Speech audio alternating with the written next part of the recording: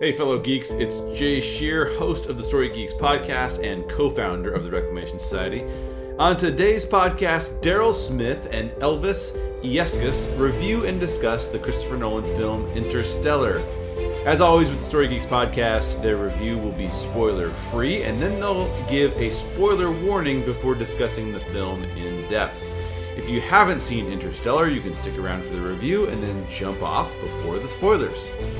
Before I hand the podcast over to Daryl, I do want to mention that the Story Geeks podcast is giving away comics.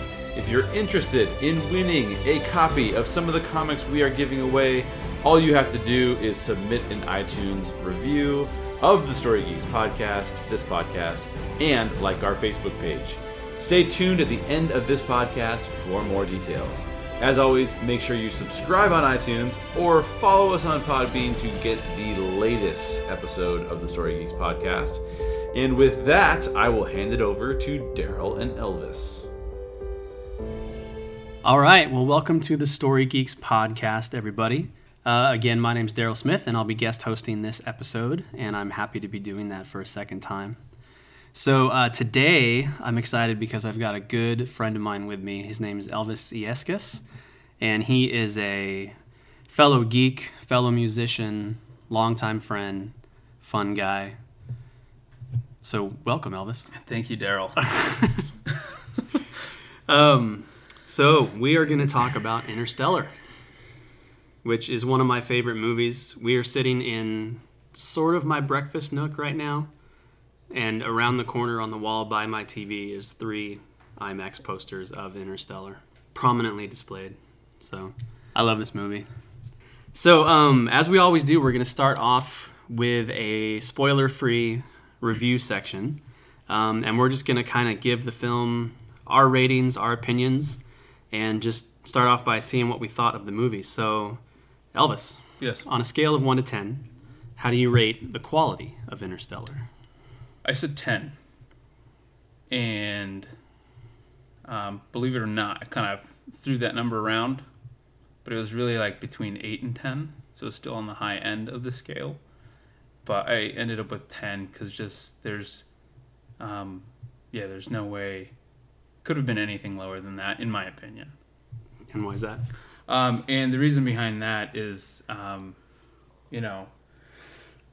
up as a kid, that the whole, it still has that notion of exploration and advance, going into the unknown.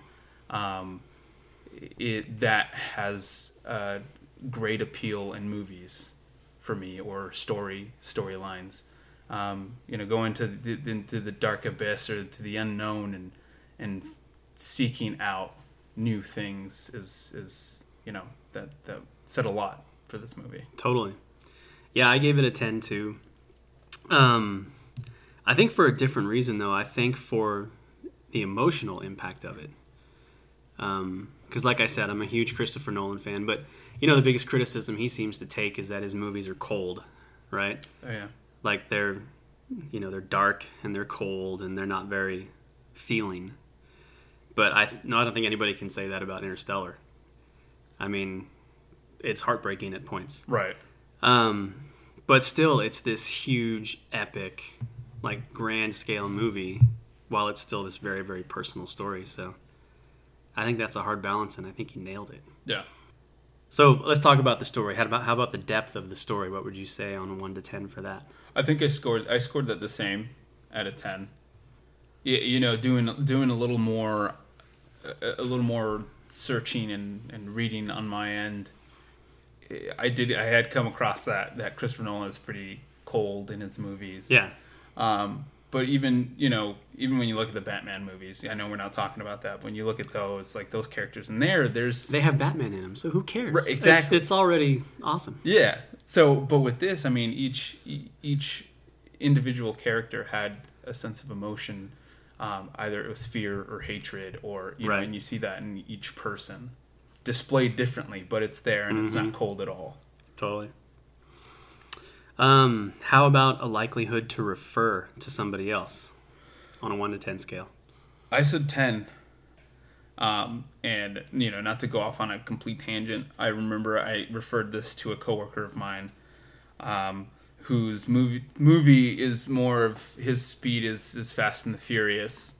But I refer... Don't knock Fast and the Furious. No, I'm not. That's a good time right there. That is. It's a shallow good time, but it's a good time. He said he fell asleep through certain portions of the movie. Of Interstellar? Of Interstellar. Okay. And, yeah, I was a little irritated.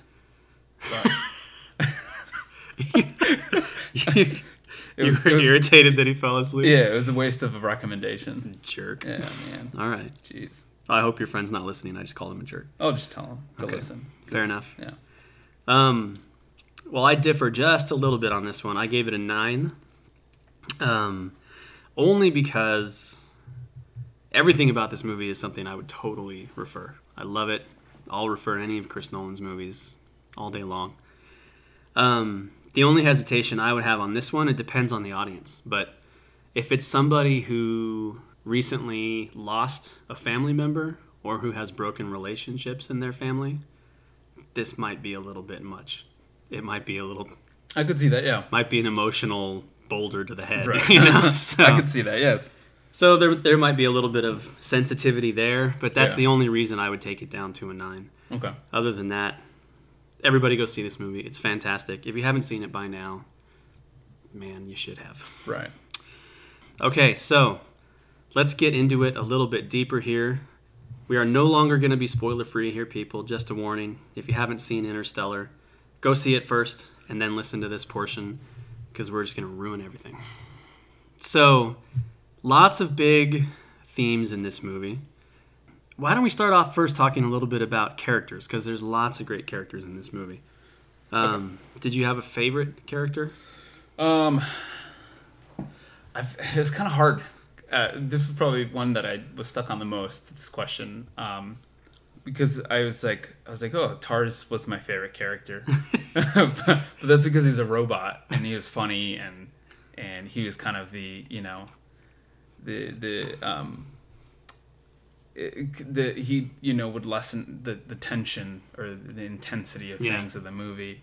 The comic relief is the word I was looking for. Mm-hmm. But I don't know if everybody who's seen this movie would say this, but Coop obviously was my fave. I liked Brand, and I liked their dynamic. Yeah. The brands. Yeah, the brands. But those were probably 3 of my favorite characters there. Okay. I would actually go with Murph. Just because of I think she has the most interesting journey in the movie. Like the most interesting emotional journey and experiential journey. Which is weird because there's a giant block of the movie where you don't even see her. Right. But you still get a sense of her journey, I think. I didn't even think about it that way. And I, just from being that little kid who can't see past the fact that her dad is leaving to growing up, and we'll talk more about this later, but being, in my opinion, the character in the movie with the most faith and the most willingness to be positive and be optimistic and keep trying. And in the end, she's rewarded for that. Yeah, big time. Yeah. So I'd go with her. Okay. I really like Tars too, though. I didn't even put him on. I guess he is a character. I didn't put him on the list because you're right. He's a robot. But, this relates to nothing. But when I went to see the movie, I knew that Matt Damon was in it. I don't think a lot of people did. But I heard something about it. I heard that Matt Damon had a small role in it, but they never said what it was. And at first I thought he was Tars. Because if you listen to Tars, he sounds like Matt Damon. Yeah. And so I'm like, oh, that's Matt Damon. So I was satisfied with that. It didn't ruin anything for me because I'm like, oh, okay, well, now I know who Matt Damon is. I don't have to look for that anymore. So when they find Dr. Mann later on and it's Matt Damon, I'm like, what? And then later I find out that Tars isn't even played by Matt Damon. So I'm just stupid. I almost put down Dr. Mann as a potential favorite character. Yeah.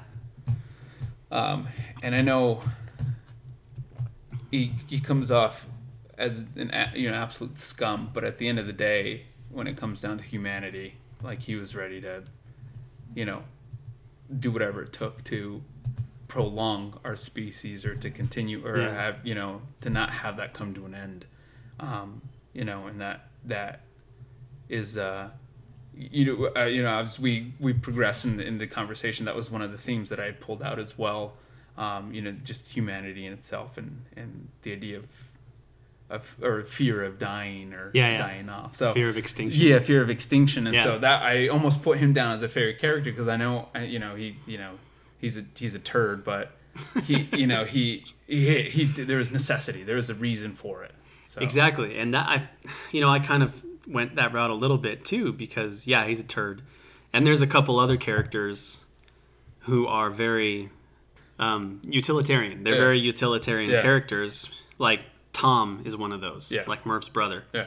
He doesn't have much of an arc. He's just there to show you what it looks like when someone digs their feet into earth and won't think beyond it, and basically just suffers for it. Right. And in any other movie by any other director, or a lot of other directors, those kinds of characters would feel pointless and flat and uninteresting. Right.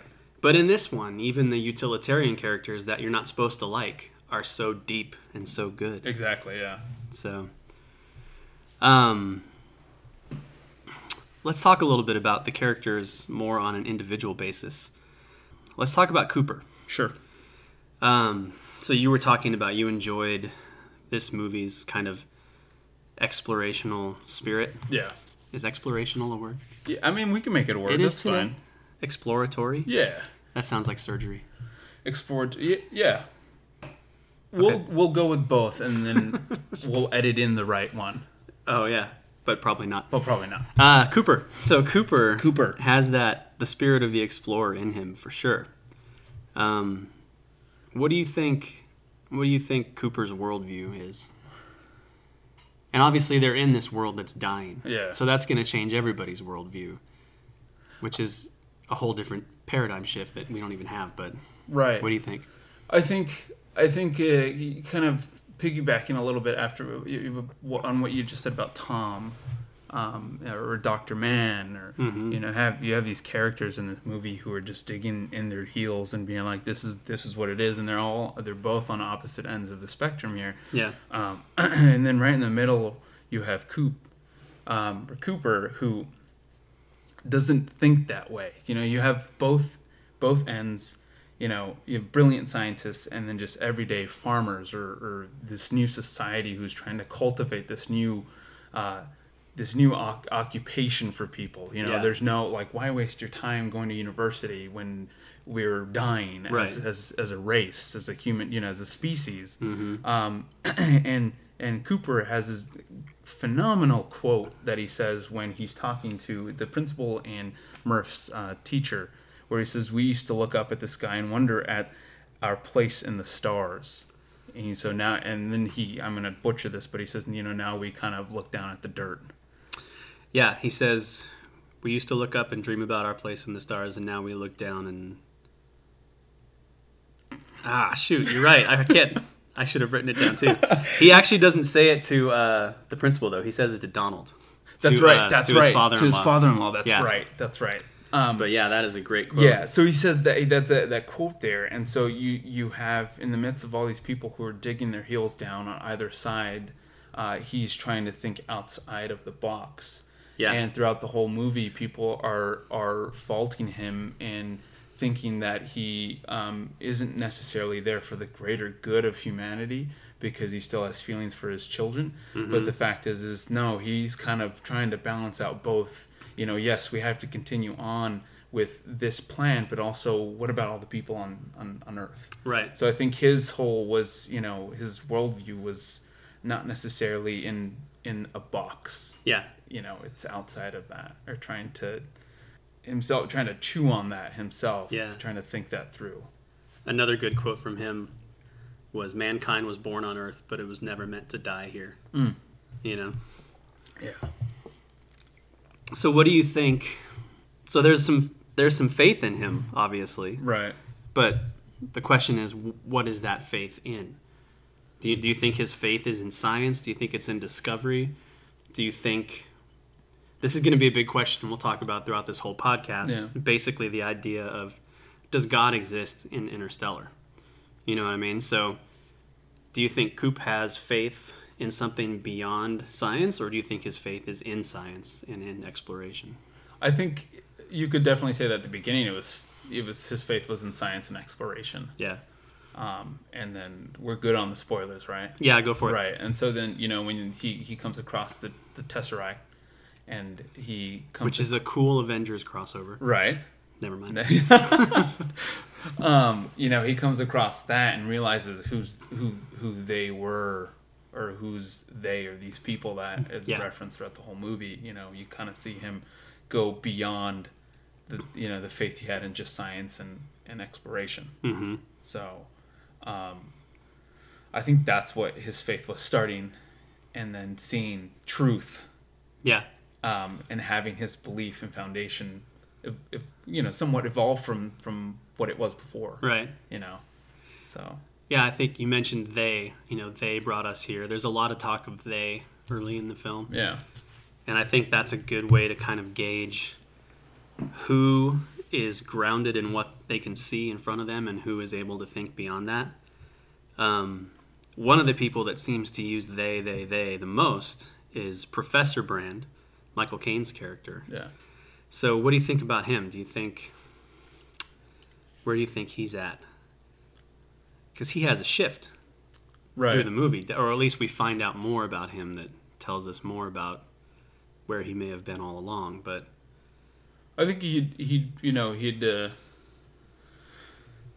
put all his faith in science and trying to figure out what to do, or how to approach this situation. And I think when he figured out that there's only really one true outcome to that's what he stuck with. But I think, as he's dying and he's talking to Murph, I think he kind of regrets that. He regrets having to maybe it is regretful or remorse more of, maybe that he could have done something more. I felt, in my opinion anyway, when he's talking to her. I mean, it feels like he definitely regrets what he did to her specifically. Yeah. Because in his mind, he gave her hope that her dad would come back when he never believed that he ever would. Yeah. But, I don't know. I don't know if he would regret it in regards to other people. Because I feel like I kind of get the sense that he may have been the faithful type, Like maybe not faith in God, but at least faith in something beyond himself. Faith that exactly what he sees in front of him isn't all there is. Yeah.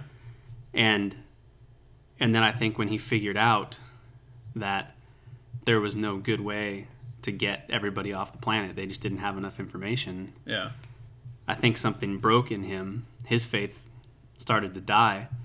But I feel like he still recognized the need for faith. So he lied to let everybody else still have it, because he probably believed, they wouldn't move forward. Like, if their faith was broken, then we're all just going to let ourselves die. Right. Okay, yeah. So I don't know. I mean, that's just a guess. But I really liked his character, too, because he does, one of the most despicable things in the movie. Yeah. But you don't hate him for it. You you get it. Yeah.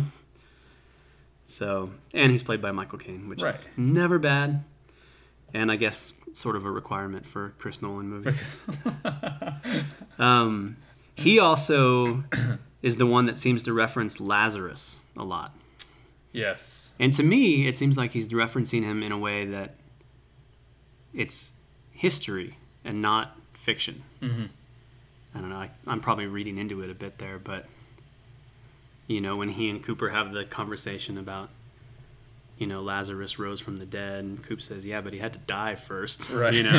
Right. It just kind of feels like they're not talking about a fairy tale. They're talking about something that they actually would believe is true. Yeah. I see that, yeah. Which I feel is like one of the only little hints that God might exist in this movie, but we'll come to that later. All right, let's talk about the other Brand. Let's talk about Amelia Brand. Sure. What do you think her view of the world looks like? I think it's maybe not residual faith from her dad, but she puts a lot of faith in him. Mm-hmm. And kind of, with it's like, well, my dad has this equation, he's figured this out, and he's the one that set all of this in motion. Right. So it's like, to even think about the fact that he could potentially be lying or had lied, you see that like kind of just break, like her dad just died, but this, at the same time, it was a double whammy there. Yeah, totally. So I think, maybe her, her faith was relying on that, but I think after that happens, you see a shift in her. Yeah. Like, it's like, okay, well, the mission has to continue. So, her faith then turns to, again, the greater good of, prolonging the human race. Yeah. So. Yeah, she's a really interesting one to me because she brings this idea into the movie of love as a scientific property, which I found so interesting. And I feel like that was maybe Nolan's way of getting spiritual without getting spiritual, Yeah. Well, because, that's a huge theme in this movie. Yeah. Is love, and it's not necessarily romanticized. Yeah. But yes, it's on a very, you find it on a scientific, in that notion, and then also obviously between loved ones. But I think that's a huge theme in this movie. Well, and you find out that that's her motivation for what she's doing, really, because she's in love with one of the scientists on one of the planets that they're trying to get to, and so that's why she wants to go to that one. And then when Coop confronts her on it, she's not ashamed of it. She doesn't back off of it. She's like, well, yes, I love him. Yeah. And that's a reason to go, because like she talks about it like it's a scientific thing, not like it's a supernatural thing or something irrational or something like that. Yeah. Like she says, love isn't something we invented. It's observable, powerful. It has to mean something. Maybe it means something more. Maybe something we can't yet understand. Maybe it's some evidence, some artifact of a higher dimension we can't consciously perceive. So she's totally making, like, love is like gravity. Right. Or time, or space. It's the same thing. So I think that's really interesting. And she also says love is the one thing we're capable of perceiving that transcends dimensions of time and space. Maybe we should trust that. That's a solid quote.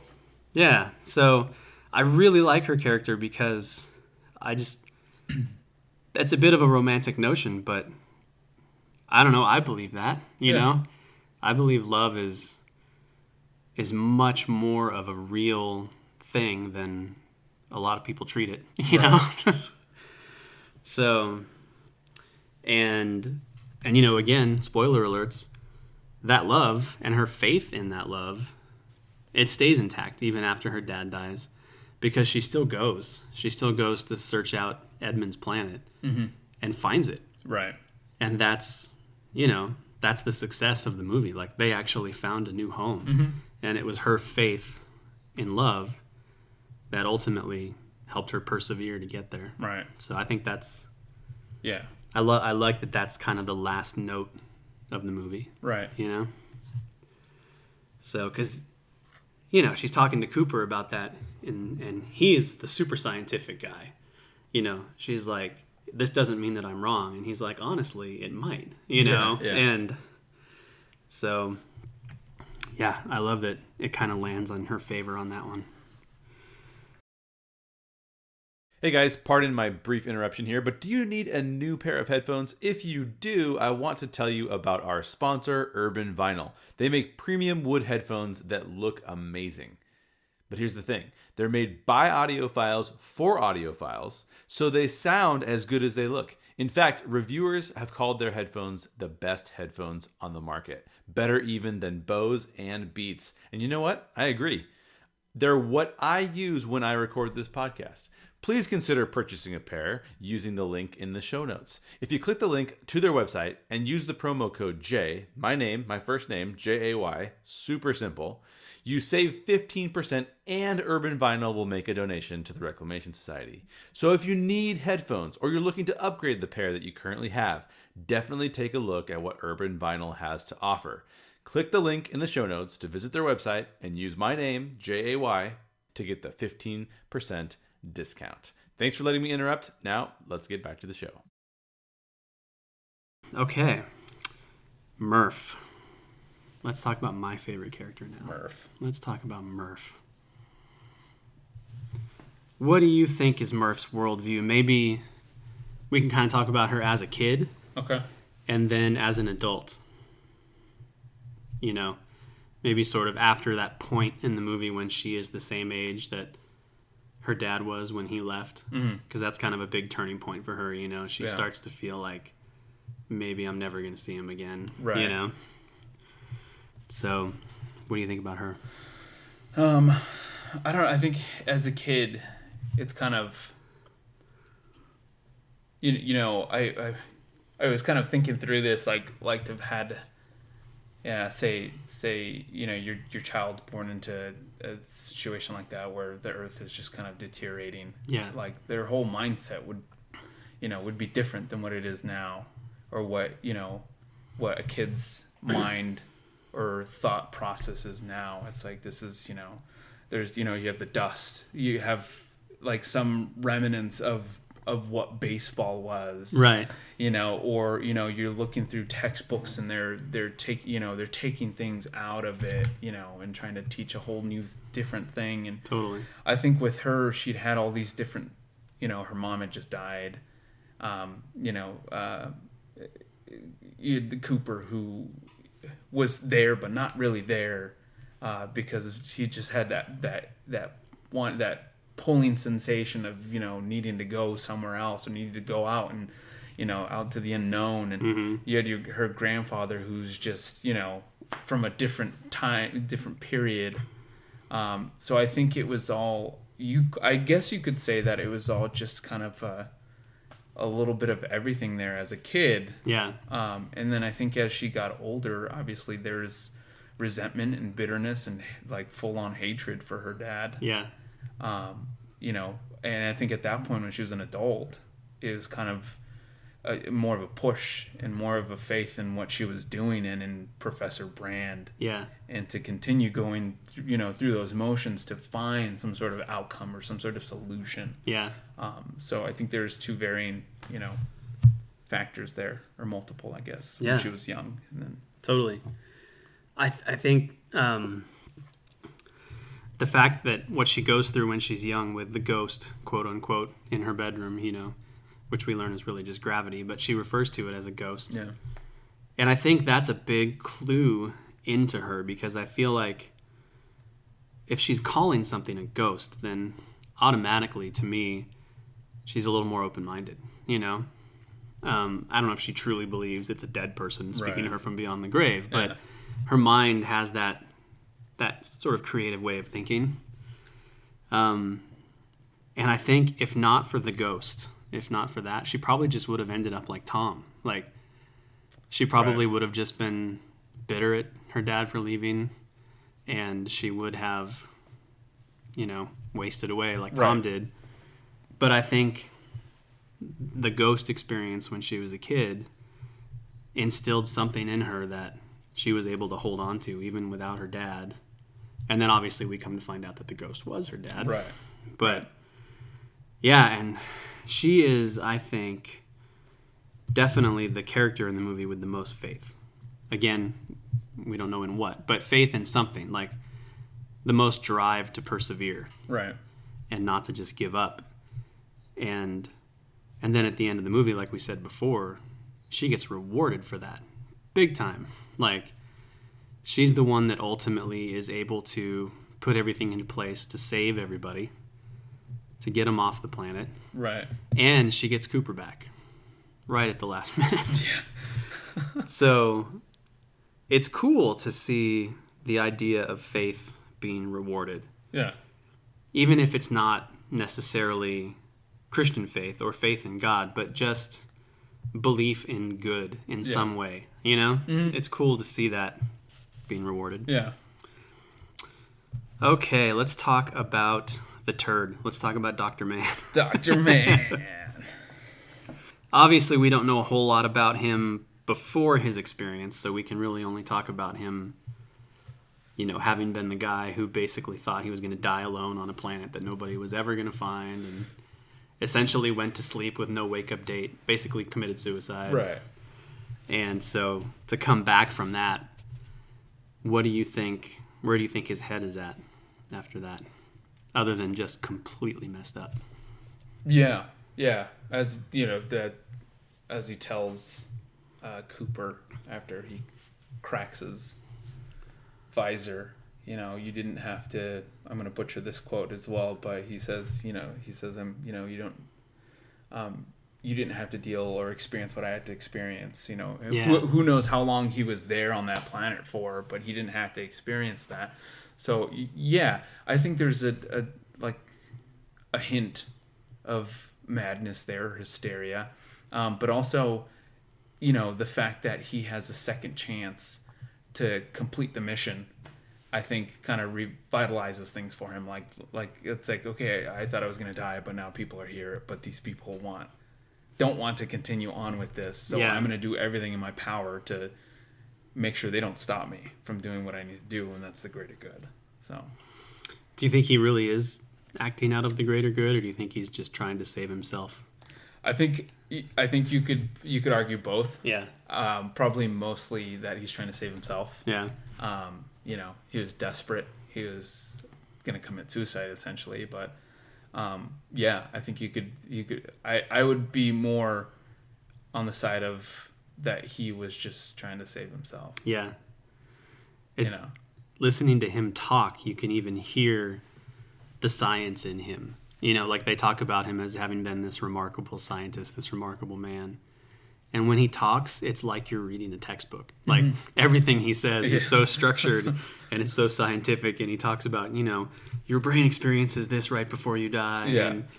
And like the things he chooses to talk about are emotional, but the way he talks about them is just so scientific.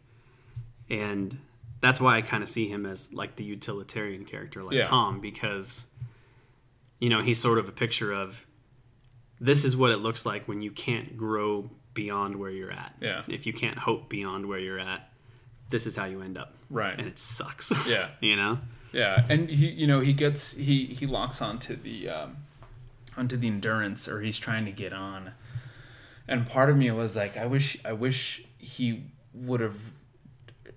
Cooper and Amelia would have tried to reason with him a little bit more. And you see that in that whole scene play out. They're trying to reason with him. Yeah. And like part of you is kind of like, man, why? I wish he would have listened. Yeah. Because if he hadn't completely lost his mind, or had completely detached himself from all other humanity to save humanity, they all could have easily had survived that. Yeah. Obviously Cooper and Amelia did, but he could have been part of that. Yeah.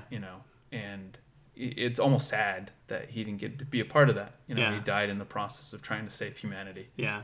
So. And imagine how it would have impacted him if he could have seen what Murph was able to accomplish ultimately. Right. It's like, yeah, it's a bummer. This is totally off topic, but when he dies, he has that quick little moment where he starts to say something. Yeah. He's like, there are moments, and then boom, and he dies. Yeah. That's such a Chris Nolan thing to do. He does the same thing to Rachel in The Dark Knight. That's right. She's like, Harvey, some boom, and then she dies. That's how he likes to catch you off guard, I guess. I just think that's funny. It's funny. I was listening to an interview. This is off tangent too, so I apologize. But I was listening to a quick interview with Hans Zimmer, and he said that when Christopher Nolan approached him, he told him just like a small little tidbit of what this movie was going to be, and then that's where Hans wrote this very intimate, like the very, the one song that they play over the entire movie, a very intimate piece. And then Christopher Nolan's like, okay, I know what the movie's about. Yeah. And Hans is still like, well, what do you mean? I wrote you this intimate piece. What do you mean you know what it's about? So, yeah, it's kind of that same thing throughout all his movies. I think he's done the same thing with, Hans, that he gives them like a theme or an idea or something. So totally. It's like, the partnership between them is amazing because, like, he lets music influence him, like you said. Yeah. I love that too. Yeah. Okay, just one more character. We've talked about him already, but briefly, let's touch on Tom. Again, Tom seems like one of those utilitarian characters, but what do you think's going on a little bit in his head? Well, he's a perfect example or perfect character where you kind of see him. It's not very. They show him in 3 different spots, and it's throughout his life, but it's enough. It's spaced out in enough time that you kind of see the change. Yeah. From when he was still a kid, and he's telling his dad about a girlfriend, and then to getting married, being married, and have a kid, and then just the last one's like, I can't do this anymore. Like, we had to bury Jesse out in the back with mom and grandpa, and just the defeat. And I think at that point, not to say that he already didn't have that mentality throughout the movie from when he was a kid to adulthood, but it's I think one of the only ones where you kind of see that that change. Yeah. Immediate change anyway, and just over a period of time.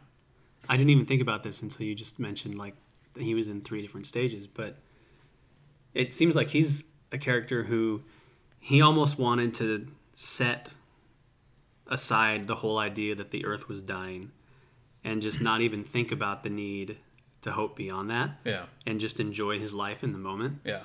Because, he has a family, he has kids, and some of those messages, he seems really happy, But by not paying attention to anything else that's going on around him, it takes his kid away. Yeah. You get the sense that it's about to take his other kid away, because he's so sick too. Yeah. And Murph is kind of the opposite of that. Like, she never put any effort into her life on Earth. It was all towards the future. Exactly. So, 2 very different sides of that coin, I Yeah. think. Okay, I think that pretty well wraps up the characters. Obviously, there are others, but we can kind of stop there. Okay, let's get back to this question that I've alluded to a couple of times now. Do you think God exists in Interstellar? I think yes and no.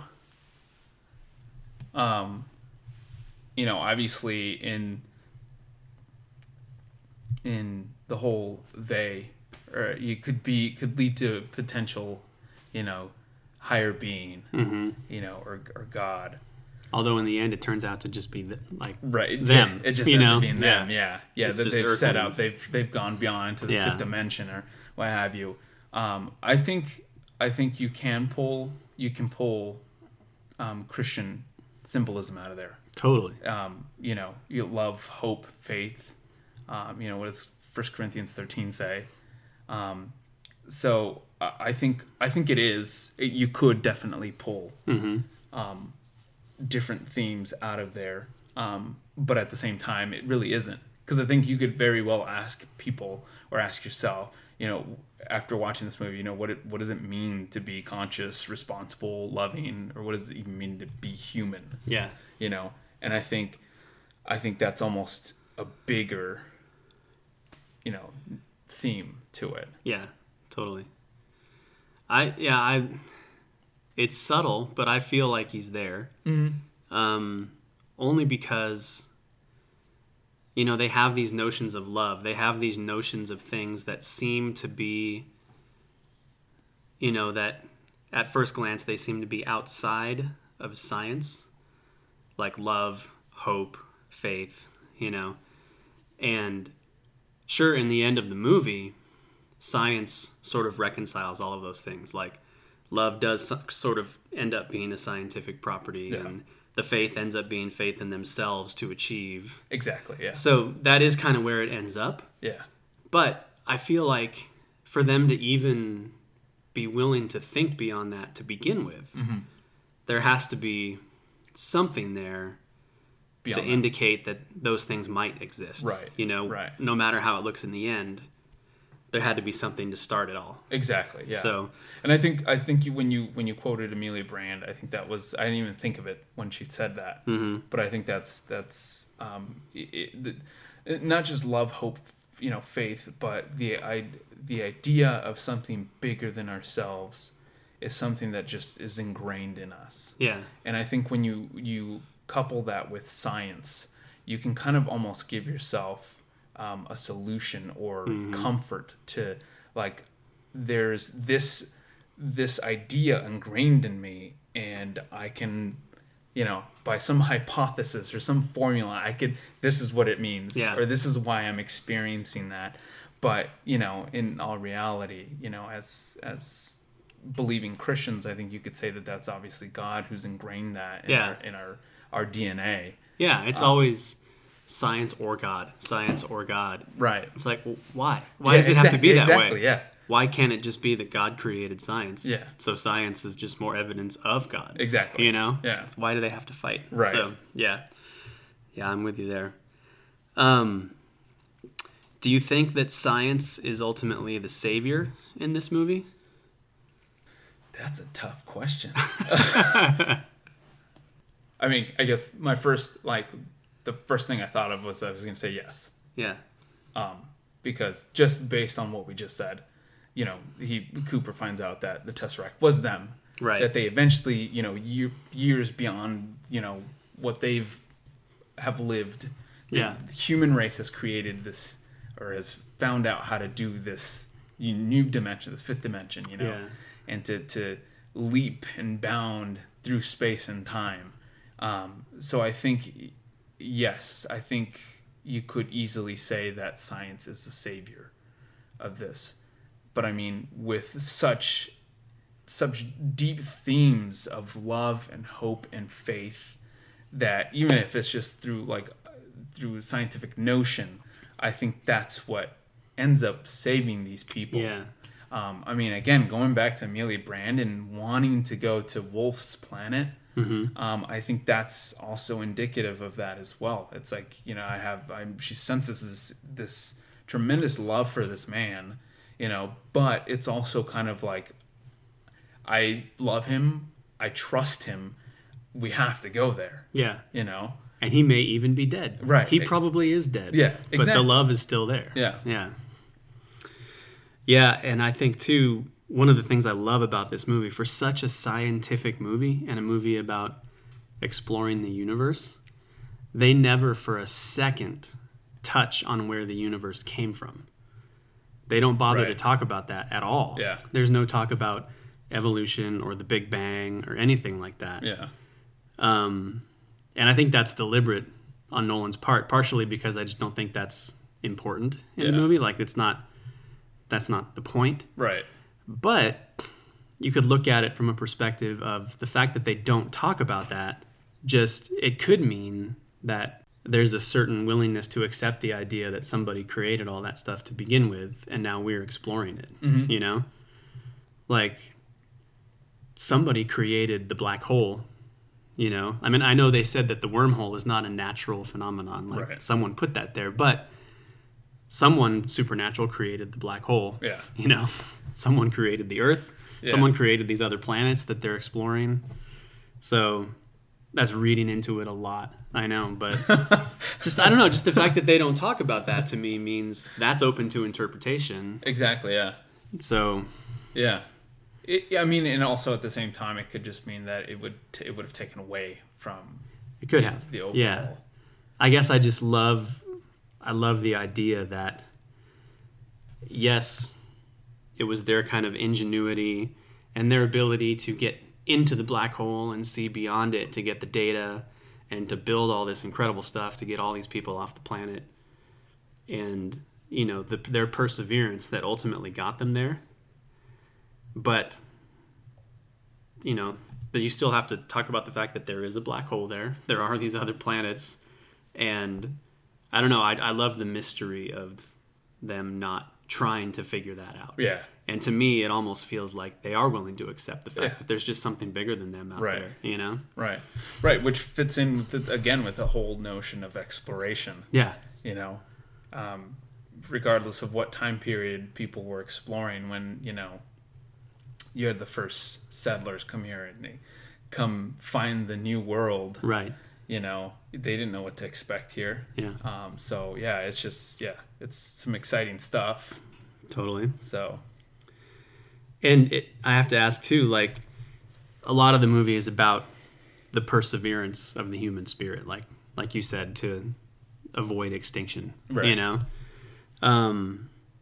so you have to kind of ask what drives that perseverance. You know, because it seems like it's more than just a fear of death. Like, because that would maybe drive you to try and survive, but what drives you to really try and find something to improve everybody else's situation? Yeah. You know, so I guess the question is that faith? Is that sort of human perseverance possible without faith in something? I don't know. What do you think? Well, it's definitely taken a huge leap into not knowing anything. You know, I can't even really describe a way that I would be able to experience that. You know, apart from, you know, leaving the industry I work in now. But I mean, in the sense of space exploration, it's like having to leave Earth and all that you know into something that's much, much bigger than you could even imagine. Right. And I think that in itself is just something that it's a human determination. I think it's always been, again, I think it's something that is ingrained in us, perseverance, you know, enduring things. And in perseverance and endurance, I think that makes us stronger people or wiser people. So I think you do need some sort of perseverance for faith. And I think maybe not entirely. I think the faith comes when you truly believe in something and you're going to follow that thing with all that you are, with all that you humanly can. And I think in that there's perseverance because your faith gets tested. Sure. And so with that testing, you know, that's where you learn things. It's like, it's, you know, it's just like in Interstellar when they have these plans in motion and they're like, well, we didn't, you know, when they're going to go down to, I can't remember the first planet they go to, whatever Miller? it's called. Yeah, Miller's planet? Yeah, Miller's planet. Yeah. And they go, okay, well, you know, if we're here this long, that's, you know, every hour is 7 years back on Earth. Yeah. And they're like, well, we didn't plan for that. You know, so they worked around, they persevered, they lost precious time, but they persevered and moved on. Right. So. Yeah. And you know, and if you're in a situation where your perseverance is continually not rewarded, you know, where you keep hitting roadblocks and you keep stumbling, there's got to be something that makes you keep going beyond your experience. Yeah. So, yeah. And perseverance in this movie is a big deal. Obviously, there's a poem that they quote throughout the movie, which I know is something we both really love. Do Not Go Gentle Into That Good Night by Dylan Thomas. So they don't say the whole thing in the movie, but I'm going to say the whole thing now because I wrote it down. Don't worry, it's not too long. So don't check out on here on us, people. But you hear mostly Michael Caine's character quote this, Professor Brand. Dr. Mann quotes it too, which gives it a whole different spirit because it's so much darker and it's not hopeful at all. It's almost more cynical. Yeah. But when Professor Brand says it, you really get the hope that kind of is the core of the movie. Yeah. So let me read it. Do not go gentle into that good night. Old age should burn and rave at close of day. Rage, rage against the dying of the light. Though wise men at their end know dark is right, because their words had forked no lightning, they do not go gentle into that good night. Good men the last wave by, crying how bright their frail deeds might have danced in a green bay. Rage, rage against the dying of the light. Wild men who caught and sang the sun in flight, and learned too late they grieve it on its way, do not go gentle into that good night. Grave men near death, who see with blinding sight, blind eyes could blaze like meteors and be gay. Rage, rage against the dying of the light.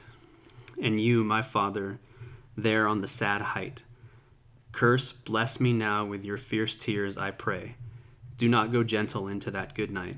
Rage, rage against the dying of the light. Now, I'm not great with poetry. I'm not going to pretend to understand every single line of that. But you get the gist, obviously. You know, rage against the dying of the light. Yeah. You know, never give up. Exactly. Always persevere. And I think it's interesting that they don't quote the last stanza, which is, you know, and you, my father, there on the sad height. They don't quote that in the movie. But that's really the one that kind of gives you a hint that, oh, well, maybe Dylan Thomas is incorporating God in this poem. Yeah. You know? So, yeah, I love the references to that. Obviously, it's what Professor Brand says as he's dying, as he's breathing his last breath. So, I love the character that poem gives the movie. What did you think about that? I think I mean, he quotes it to Cooper, or as they're taking off, he's quoting it, and then right before he passes away, he quotes it. Mm-hmm.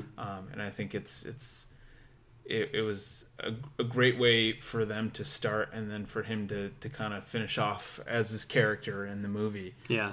Because I think, like what you had said,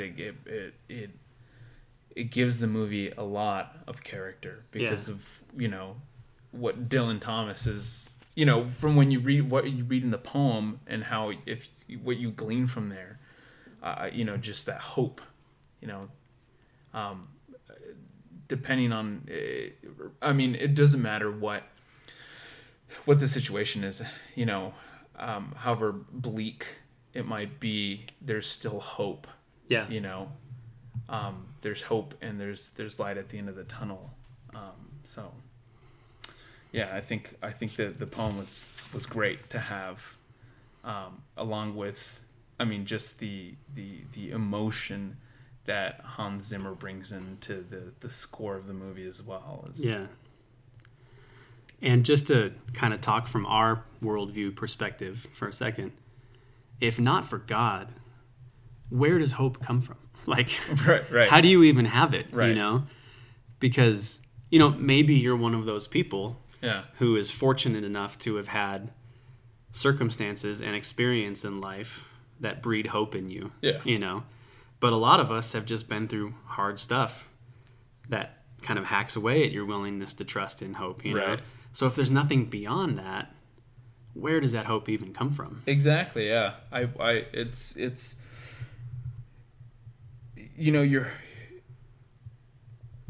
hope would almost come from not material things, but just little things that you know, you're in your mind, you would make up, like, I have hope because of this, you know, because of, I don't know, like, because of my dog keeps me, you know, going, or pet, or a thing, you know, versus, you know, the idea of who God is and the significance of that, I think is what keep, you know, what our belief would have in that, and how we go on a day-to-day basis, you know. Yeah. Yeah. Okay, I've got one more. This last question doesn't necessarily relate to anything else we've talked about. I just love this tiny little conversation in the movie, so I want to see what you think about it. But, so the conversation between Amelia and Cooper, you know, when they're talking about Edmund's planet, and she's talking about love and, you know, the science of love and her theories about it. Yeah. She talks about she likes being out in space, out in the universe, because there's no evil. Mm-hmm. And Coop says, you don't think nature can be evil? And she says, no, formidable, frightening, but not evil. Yeah. So what do you think about that? The whole idea that nature is not evil. Do you agree with that? I would say so, yeah. Yeah. Yeah. I wouldn't say that nature is out to get you. Yeah. If I may put it in insurance terms. Yeah, do it. So on your basic coverage form, right, you would have things that are excluded from the policy, and then things that are included, obviously. And then you could throw on additional things as well. Mm-hmm. But there's certain items that wouldn't necessarily otherwise be covered if it wasn't an act of God, is what we call it. Yeah. So you have act of God, you Yeah. have tornadoes, you have earth, Totally. all that stuff. And that's because, a tornado, even though you can pick up your property or some of the things that you own and drive it somewhere else to protect it, a tornado is coming regardless of how protected you are. Right. I don't think nature's out to get you. So yes, I think it is formidable. Like it's part of life. Yeah. That's what happens. Yeah. Yeah. I agree. I don't think nature is evil. It's definitely something I can get anxious about. Yeah. So it can feel evil to Right. me at times, but I know Right. that it's not nature, it's Right. it's my own feelings, but Cooper seems to maybe believe that nature can be evil, which just intrigues me so much. Like somebody who's so grounded in science sees evil in nature. Yeah. I'm just like, well, where does that come from? Like, that's another thought that maybe God exists in this universe, because if there's evil, then there's good, Right. and so. Right. I That's don't know. interesting. Yeah. Because he also, I think since he's so grounded in science, he's this, he's this really smart guy. Yeah. You can kind of also think about his, naming his daughter Murphy, Yeah. and he explains to her, like, not everything, he's like, Murphy's Law doesn't mean everything bad will happen, but Yeah. he said whatever can happen will happen. And I totally thought it did mean everything bad will happen. That was the first time I ever heard that. I was like, oh, I just learned something. Right, because I think it's one of those things that like people throw around. It's like, oh, Murphy's Law, Yeah. whatever. Yeah, So yeah. people throw that around, not really understanding what it meant. And it's really funny. I wanted to name Audrey Murphy, Uh-huh. and Lauren's like, no. Was it after seeing this movie? It was after seeing this movie, and it was in the middle of she had a high risk pregnancy, so going through that, Right, right. right. We were still trying to pick names, and she's like, nah. So Well, you know that I would never have judged you for naming your kid based on something in a Chris Nolan movie, seeing as how my son's name is Nolan. I would have been right there with you. I think, yeah. In the very least, I would have had a couple people who are like, I see what you did I there. see what you did Yeah. there. That kind of wraps up all of the big questions and stuff I had. Was there anything else that you had that you wanted to kind of touch on? No, I mean, no. Who's the character that I can't remember his name? Romilly. Yeah, Romilly. Romilly. Yeah, Romilly. Yeah, because I don't mean to backtrack or make this any longer, but no. he almost made it on my favorite as well. Because I was thinking about it. You had all these characters, and they all meet in the super secret hideout Totally. that NASA has, right? And you have the first guy that dies on Miller's planet, Doyle. Yeah. And when we were doing the characters list, I thought Yeah. about that. I'm like, do I include Romilly? Do I include Doyle? Do I Yeah. include Tars? I'm Right. like, there's so many. And there's so many. And we had this problem when we did the Serenity podcast. Yeah. And you felt like you had to hit every single one of them. And Yeah. it's a Joss Whedon movie, so there's 1,000 There's characters so many, to talk yeah. about. Yeah. But, yeah, no, continue. Yeah, so he, I felt like out of everybody in the movie, aside from the people that didn't really matter in NASA, he kind of was almost an outsider. Like, you had all these things in motion within the major characters, and then you had him on the outside, kind of always chiming in with like, hey guys, this is what this means, or Yeah. this is how you should think about this, Right. or this works if you do that. And I thought that was really interesting how they had him in there. He obviously, his exit's very explosive, Right. but So this is where an audio medium doesn't quite get it No, done. I wish you guys could have seen the look on Elvis's face. He was like, I just made a joke. and I was bummed when they couldn't save him, but I mean, it didn't matter. But yeah, I think he played this outsider the entire time. He was part of the mission, obviously, part of this greater goal, or this big goal in saving humanity. But he played an outsider. There was neither an emotional standpoint for him or anything else that Amelia or Cooper were experiencing in the movie. He just kind of had this outside role of almost a reminding and being obvious part. He was another brilliant man there, being another resource to that. So I don't know. I wanted to get your thoughts on that. Well, as you bring him up, this never occurred to me until just now, but now that I think about it, I think he actually has a very vital role in the movie, because when they go to Miller's planet, for him, by the time they get back, he's been alone on the Endurance for 23 years. Yeah. I think it is. And he's still there. And he had his periods where he took the long nap and stuff like that, but he always set it to wake himself back up. Yeah. And he obviously didn't completely lose faith that he would ever see them again. Yeah. And that something would continue. Mm-hmm.